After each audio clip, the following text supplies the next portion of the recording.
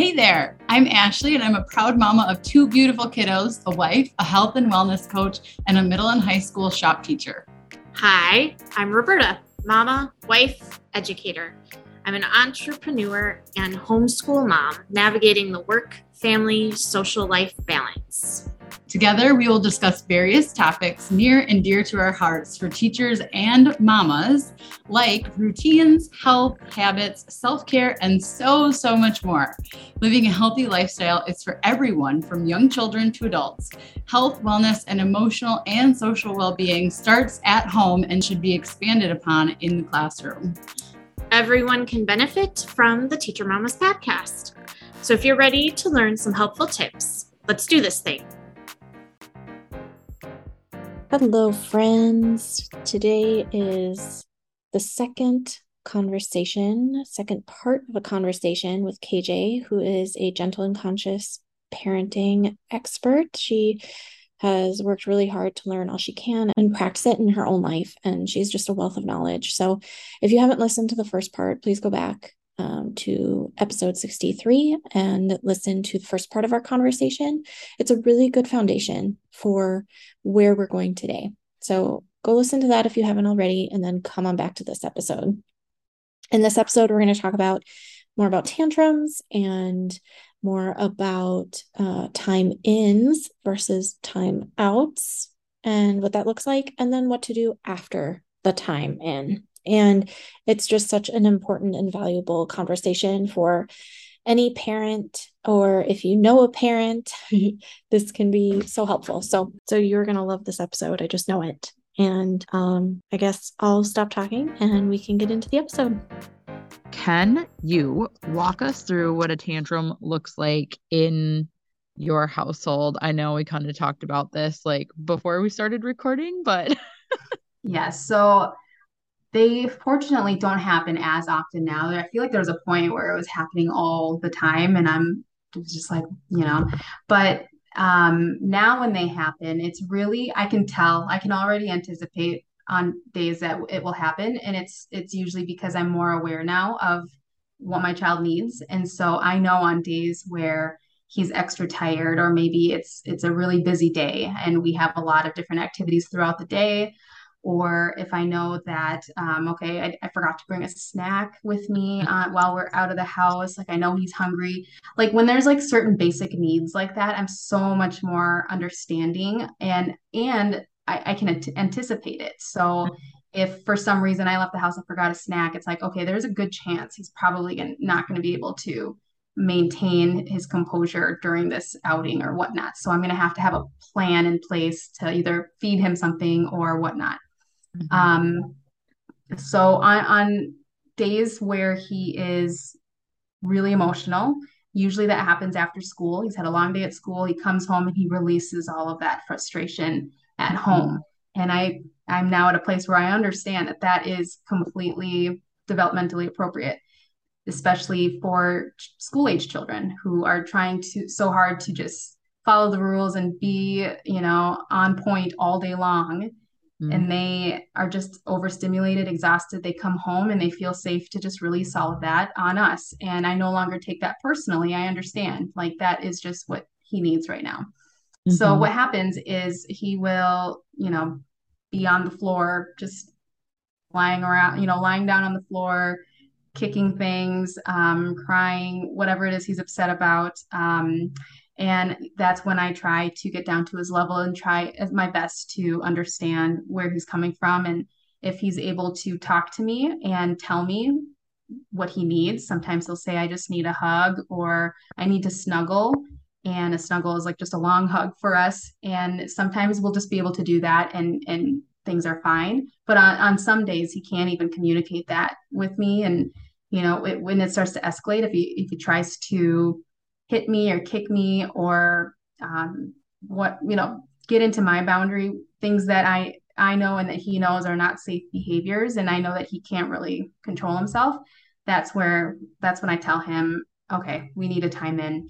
And he's small enough right now where I will pick him up and I will bring him to his room, shut the door, and I just sit there. I sit there and I let him have his tantrum and let it all out. And I remain calm the whole time. And when he comes close enough to me, if he's laying on the floor, a lot of times he's laying on the floor and he's kind of kicking his feet in the air and whatnot. But if he pushes himself close to me, I'll try to like rub his back or offer a hug. Sometimes I'll ask him like, would you like for me to hold you right now while you're feeling this way? And sometimes he'll be open to it, and other times he wants nothing to do with me. And other times he'll tell me to go away, like leave, I don't want you here. And I know that when he's older, I can understand, okay, you need some space. I'm gonna, I'll let you have some space. But right now I know that he's still learning how to regulate himself. And I know that children will say that to push you away, but they really don't want you to leave. They're kind of testing to see if you'll leave them. And I just know my son doesn't have those skills yet. So what I say to him in those moments is, I'm not going to leave you while you're like this. I'm going to just sit here just in case you need me. Once you settle down a little bit, then I'll give you some space. But right now, I'm going to stay here with you. And it feels like it goes on forever. But honestly, I would say like after 20 minutes, he gets it out of his system and he will slowly get to a place where he can communicate with me. And sometimes he'll say, can you read me this book? And he'll grab a book from his calming corner, or he'll grab a fidget toy that we'll kind of play together. But in my mind, in those, especially in the beginning where I'm like, this is not going to work. A time in is just a waste of time. Like, why do people do this? Like, I don't like, this is doing nothing. But I just would continue to sit through it, and eventually it would stop. All tantrums stop eventually, right? And as your child is learning how to do a time in and learning how to work through and get that emotion out, they don't last as long. And yeah, so that's what a tantrum looks like in our home. After he's let it out of his system, then we it usually ends with us in a snuggle, because he kind of needs that afterwards and that feeling of like safety again. So we'll either read a book together, or we'll just sit and hug each other for a few minutes, and then he's fine. Like, I know to new parents that are just learning about time ins and positive parenting, and they think, I don't have the patience for a time in. It is hard. I'm not going to lie. It is hard, but you're going to have to put in the time anyway. You're either you send them away for a timeout and they're upset for an hour by themselves and then they're still upset afterwards, or you sit with them for an hour. I have done that before, while they learn to work through it. And eventually over time, they get better at it, because it is a skill. It's a skill that they're learning. It's a skill that you're learning as a parent also. And it gets easier. Mm-hmm. Just because I'm still trying to work this part out of the time ins in our household. Like where is your attention as the parent when they're having their tantrum on their own and they're letting it out? Because I have one child who will like scream, "Don't look at me," and feel so embarrassed and doesn't want me to even be looking in their direction. Like being in the same room is fine, but I can't be looking at them. I tried it once where I told my daughter, "I'm here to show you love. I'm here when you're ready. I'm going to sit here and read this book though until you're ready," because it was lasting quite a while. But I'm not sure that felt good either. So I'm just kind of wondering what I don't know. Do you put your full attention on the child tantruming? Yeah, my attention. So when I am with my son during a time in, one thing is I never have my phone with me. That's not even something that is there to distract me from it. But I just sit there. I wouldn't say that I'm just constantly like looking at him. I guess in the beginning I might be, to make sure that he's safe and that he's not, trying to hurt himself or throw things or anything like that. I'm monitoring his behavior to make sure that he's still staying safe while he's having his tantrum. But if he were to tell me like, don't look at me, then I would look away and not look at him. Sometimes if there is a book or something near me, I'll look at it. I don't think there's anything wrong with that. And sometimes that might even have pique his curiosity and want to also see the book, that I'm looking at. But I know when he was younger too, like if he would get upset that I was touching anything of his during that moment, it's like, okay, that's fine. I'll just sit here. I'll just sit here and stare at the clock and just watch how slowly time is going by right now. Right. Yeah. So, what would you do if my son has done this before where I've gone and sat with him and then he'll like continue to hit and kick. He hasn't done it lately. It was more so when he was younger, but so I guess more so thinking of like the parents that are listening with younger kids and like maybe they have kids that are hitting, continuing to hit and continuing like what do you do in that moment? Yes. So my son's 5.5, and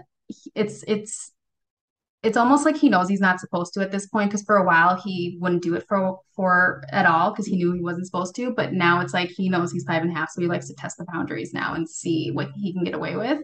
And so there are still moments and time-ins where he'll try to like kick me, or he's laying on the floor and he's got his legs towards me and he's trying to like kick me with his legs. Or he'll try to punch me too. And again, most parents will think like, oh, kids who are 5, 6, 7, they should know better. They shouldn't be doing that. Kids will still do that. And a lot of it is that's just how their body feels in that moment when they're experiencing those big emotions. Like they want to express themselves with like movement, right? So you still want to set the boundaries and still remind them kicking is not okay. Punching is not okay. Hurting other people is not okay. And when my son tries to kick me, I'll hold his legs so he can't kick me. I'll be gentle but firm. And he'll get annoyed because he can't kick me. And I'll just say, I will not let you hurt me. I will not let you kick me. And if he continues to try to kick me, or if I can feel him, then I'll continue to hold him. If he starts to move away, I'll let him go. So it's never like an aggressive hold or anything like that.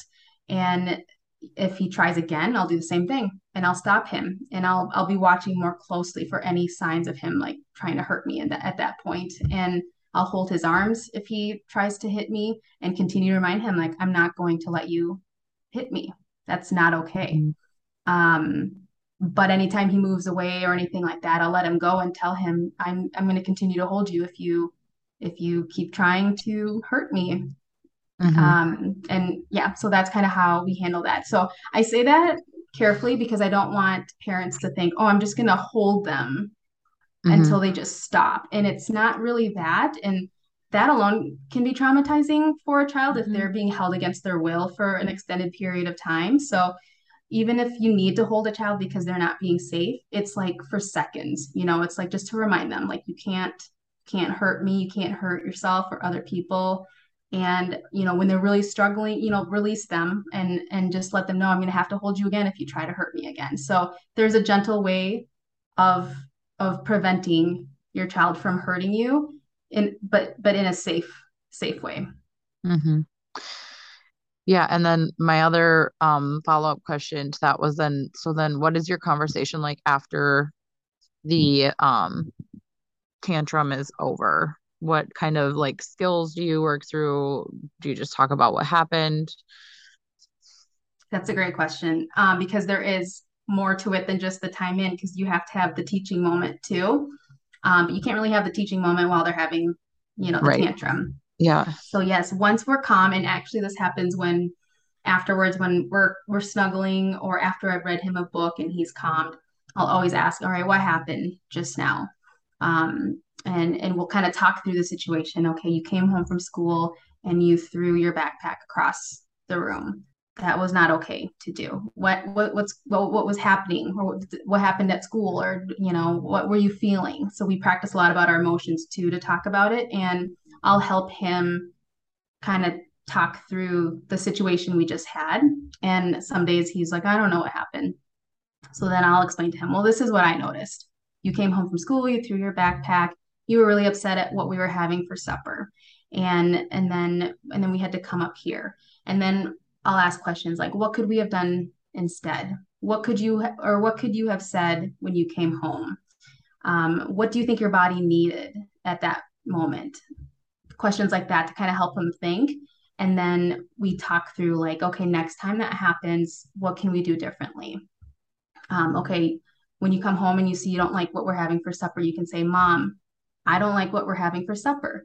and then we can have a conversation about it. And so meal times, that's a whole nother dilemma too. So I won't take us down that rabbit hole, but it really is a reflection of what happened, and then helping them think of what they could do differently next time. And sometimes it's like, well, what could I have done differently next time? Because sometimes it's well, then you said this, or you yelled at me, and that made me really mad. And it's like, okay, so next time, next time I feel frustrated about whatever the situation was, I'm going to take a deep breath and I'm going to try and keep my voice calm, or whatever it is. So it's kind of problem solving on both sides. Again, it's that collaborative approach. Yeah. Okay, one more follow-up question to that, because I'm thinking of parents who, like, I know if I'm in the middle of dinner, I can't just like stop dinner because everything's gonna burn, and go sit in a time in. And then also if you have more than one child, and like maybe there's multiple tantrums happening at once or whatever, and you don't have the time to sit with all of them, like what would you say to or what would you do in that situation? Yes. So that would be really difficult. I can just picture the mom or the dad in the kitchen getting dinner ready, multiple kids running around, everybody's upset. Yeah, you can't just let dinner burn so that you can go have a 30-minute time in with one child and then have another one with another child. Like, it's just not realistic. And I guess in that situation, what I would suggest is there's certain aspects of the positive parenting where it can be applied. It's not going to look the same for every family, because every family is so different. Every child is different. Every parent is different. And at the end of the day, the important thing is did my child feel heard? Did they feel respected today? Did they feel they were valued and that their feelings were validated today? However that can look in your family, it might look different. So in that specific scenario, if I was alone by myself and I had multiple children, which I don't, so it is harder for me to relate to in that scenario. But I guess hypothetically, if I had multiple children who were really upset and dinner was on the stove and I couldn't wait for dinner to finish cooking, I would probably have to turn off the stove, right, to be safe, and just pause that mealtime planning or whatnot, or plan ahead. If I knew that like my partner was out of town and I was gonna be myself, I'd probably plan ahead and not have to make dinners that week, or pre-make them or something else, right? So I try to plan ahead for that. But I know that some families don't have that, and they have to make meals. But I know that I would have to take a few minutes to myself and just like, okay, this is going to be hard. This is going to be a challenging moment because there's multiple kids who are upset. My priority right now is the children, right? Dinner is going to have to be on pause because whatnot. And then I think to myself, okay, is this an emergency? And are my children violently like fighting with each other? Or is there blood? Like, is it an emergency, right? If it's not an emergency, I have a lot more control over the situation, right? Because, like, for example, even dinner burning, right? Or dinner just not being ready on time, that's not an emergency. We can deal with that. My priority is going to be my children. Are my children safe? Yes, they're safe. It's not an emergency. They're escalated right now. I can handle that. I don't have to handle it right this moment. I can take a few minutes for myself to change my mindset, whatnot, but come up with a plan, of how I'm going to tackle this. Okay, what child needs me the most right now? What are they fighting about? Can I have a conversation with them together? Is that possible? If not, no, one child needs my attention the most. Okay, I'm going to separate them for right now, and I'm going to sit and I'm going to try to understand what this child needs or what happened or whatnot. Again, because the situation can vary on what they're fighting about, whatever the is happening in the home right then and there. But my problem solving is going to be, okay, how can I meet this child's need, and how can I meet this child's need? How can I handle this night so that nobody feels like I'm abandoning them or neglecting them, shaming them, blaming them? What are my options? And sometimes it might be, you might have to say, okay, we're just going to put in a pizza and we're going to put on some music and we're going to have a dance party, or we're going to have a movie night. We're going to do something to just it's not going to be a normal night. Like sometimes you just have to have some flexibility where it is what it is. Like that's just where you're at. So that was another long-winded answer, but it's just so hard because positive parenting can look different for everybody, for every family. Mm-hmm. Yeah, it makes me think about just the other day. It was the day after Halloween, and I don't know. I thought for some reason it would be fine, and I had this like new elaborate recipe planned um for the night, and my kids started bickering because it was taking longer than it was supposed to, and they started just back and forth and like biting each other's heads off essentially. And I finally took a breath and I was like, I know I've said no TV on school nights, but right now they're exhausted. Supper's already late. You guys go watch a Bluey. We'll talk later. Love Bluey. Yes. Yeah, Yeah. I know. Go watch a Bluey. Hopefully, by the time the 7-minute Bluey is over, I will be ready for you. Yeah. That's such a good example. But I had to let go of my expectations, for what a day is supposed to look like. And we're not supposed to watch TV, and you're not supposed to have that, relaxed time. It should be homework, and you guys should be playing nicely together because you haven't seen each other all day. That wasn't happening the day after Halloween.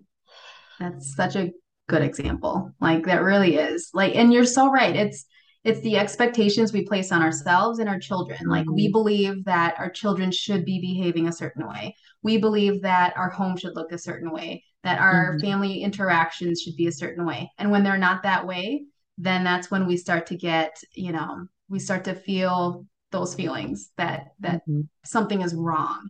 When in fact, if we were just to accept that's just where we're at, we would be in such a different mindset. Mm-hmm. I love that, framing it instead of like thinking through, did the day go well from my perspective, switching it to, do I think my child felt heard and seen and loved today? I think that really shifts perspective in a really big way. That is pretty powerful. Shifting gears just a tiny bit here, let's talk to our listeners now that they're on board. Maybe they've even started doing some gentle parenting, or they're ready, but they have a partner who isn't. Their partner is not on board to that level. How would you speak to that? Oh, I can relate to this one. Okay. Yes, I can relate 100% to this one. And I guess what I would say is that as long as your core values align, right? So for us, we we had a conversation ahead of time, kind of explaining this is what I want to do. This is how I want to start trying to parent. And with that, I like our non-negotiables were spanking, and that was, we never used that, so that was an easy one, but that was always going to be a non-negotiable for me, is like spanking is not happening in our home, and timeouts, we're not doing timeouts anymore. So those are kind of our two, like my two strong like non-negotiables. But then the rest of it is really more of, we just kind of respect each other's parenting styles, and my husband is more, I would say, much more traditional, but also respects my way of how I want to, and we don't really interfere with each other's. And but with that, when it comes to tantrums, it's all on me to manage those, because he would handle them very differently. And so I've taken that on, and by choice, and that because that's how I want the tantrums to happen, is with the time in and my style. So he's totally okay with that. He's like, if you want to handle all the tantrums, that's fine. And I'm like, okay, yes, I will handle it. Sounds like a very man thing to say. Yeah. So I guess I would say for other families that where the both parents aren't on the same page when it comes to positive parenting, is all you can really do is control yourself. You can't force your partner to get on board. It's just going to cause a lot of conflict. Again, it's that expectation that we were just talking about. if you are expecting your partner to parent the exact same way that you are parenting and then they don't, there's going to be conflict there. So again, just accept where they're at, as long as they're not being, physically abusive, emotionally abusive, and they just have a different parenting style, different way to communicate things. As long as you are maintaining that positive parenting space, that even having one parent that parents that way is still going to drastically affect how a child develops throughout the years.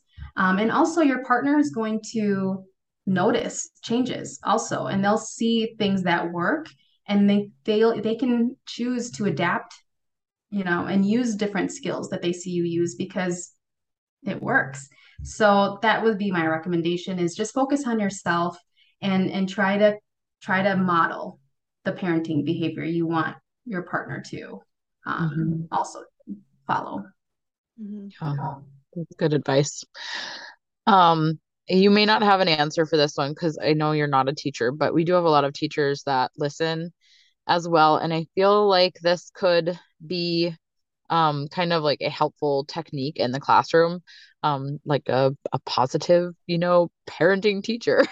Not that we are the parents, but like we could take some of this stuff into the classroom with us. So I feel like this is actually kind of how I run my classroom, which is kind of funny because I have more patience at school with my kids than I do when I come home. And it's something that I've really been working on the last like year for sure, couple years.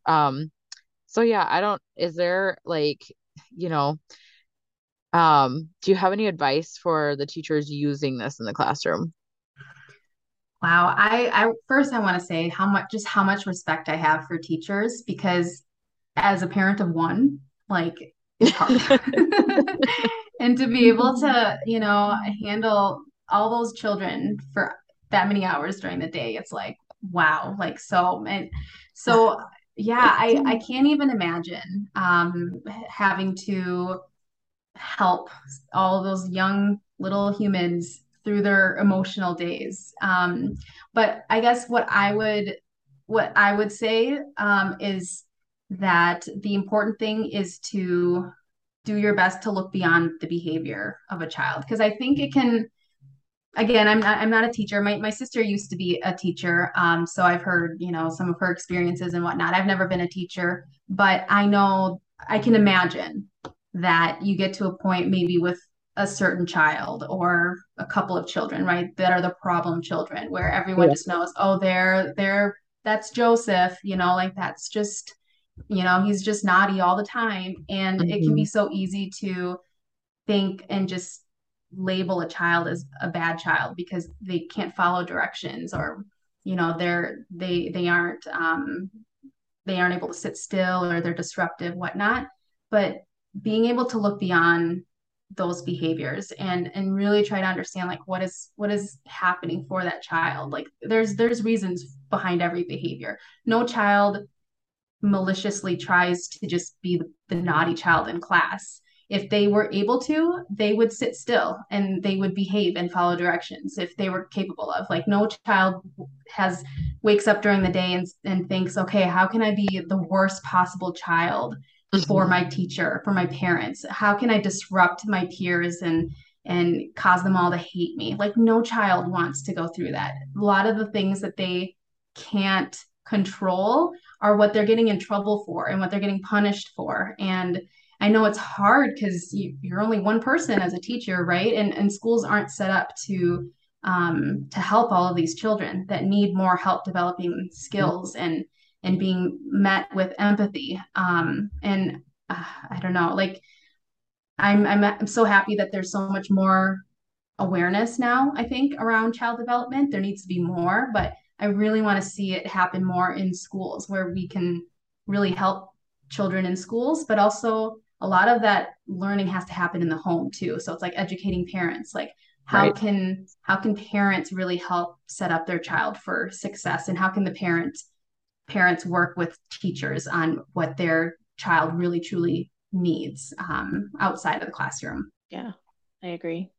And sometimes we're running short on time here, but I think in my experience, sometimes it would look like when I was teaching kindergarten, especially, it would be the kids that were regulated and were doing okay. It was, you can go find your morning packet. You guys can go to your table spots and work quietly with your neighbor on your morning packets. And so and I are going to sit over here and do what we need to do. And I'm going to sit with him for a while. And yeah, that worked out well. And I, went from needing to refer this child to like the principal's office, quote unquote, multiple times a week to never, because we would deal with the situation together. We would come up with an action plan together. And I mean, it was that same concept. I wasn't pushing him away to be someone else's problem. It was working through it together. And then if need be, if, apologies needed to happen or he needed to have a conversation with a classmate, then we were able to do that semi-privately while the other kids were working and help build that social connection and repair any damage that might have been done in that way. But that's hard, and that takes away from instruction, and there's a lot that could be said there. Let's see, just one last question, I guess, here. What can you tell our listeners who are just loving this conversation and want to look for more? Where can they look? Like maybe they're even afraid that they're going to screw it up. Where can they look? Or maybe where can they start? Yeah. So I would say books, researching, kind of doing your own research. Some of the books that are my favorite, The Whole Brain Child is the first book that I honestly read that introduced me to a different way of parenting. Dr. Daniel J. Siegel and Dr. Tina Payne Bryson. They also wrote No Drama Discipline, which is another great book that I would recommend. The Conscious Parent by Dr. Shefali Tasavvuri, I think is how you pronounce her last name, but that's another great book to read. And then I would also social media. There's so many positive parenting accounts to follow, and and there's so many different parenting styles and personalities that you can find that you relate to. There are some parents that are very open about their experiences and with their own children, and then there's other parents who are like doctors in the field, and they share things in a very professional, scientific way. So finding accounts that fit what connects with you the most is super helpful. Podcasts also, there's so many good parenting podcasts out there. I would recommend, I had written a couple down here. Good Inside with Dr. Becky Kennedy is a good one. And then you mentioned Janet Lansbury with Unruffled. Her podcast is also a great one as well. Sure. Yes. Yeah, I enjoy that one. I listened to the Good Inside one before. Awesome. Oh my gosh, I'm so excited we got to talk to you. Yes, this was great. Thank you so much for having me on. Yes, and by the way, you guys all need to go follow her. She's kind of like a celebrity on Instagram. If you're not following her already, what did you just hit? Like 101,000 people? I did just hit, I'm at 101K. I'm hardly a celebrity, but thank you. I don't know. I mean, we have like 1,100, so I feel like anybody past that for sure, 100,000, like anybody in like the 5 digits, I'm like, oh yeah, they're celebrity status in my mind for sure.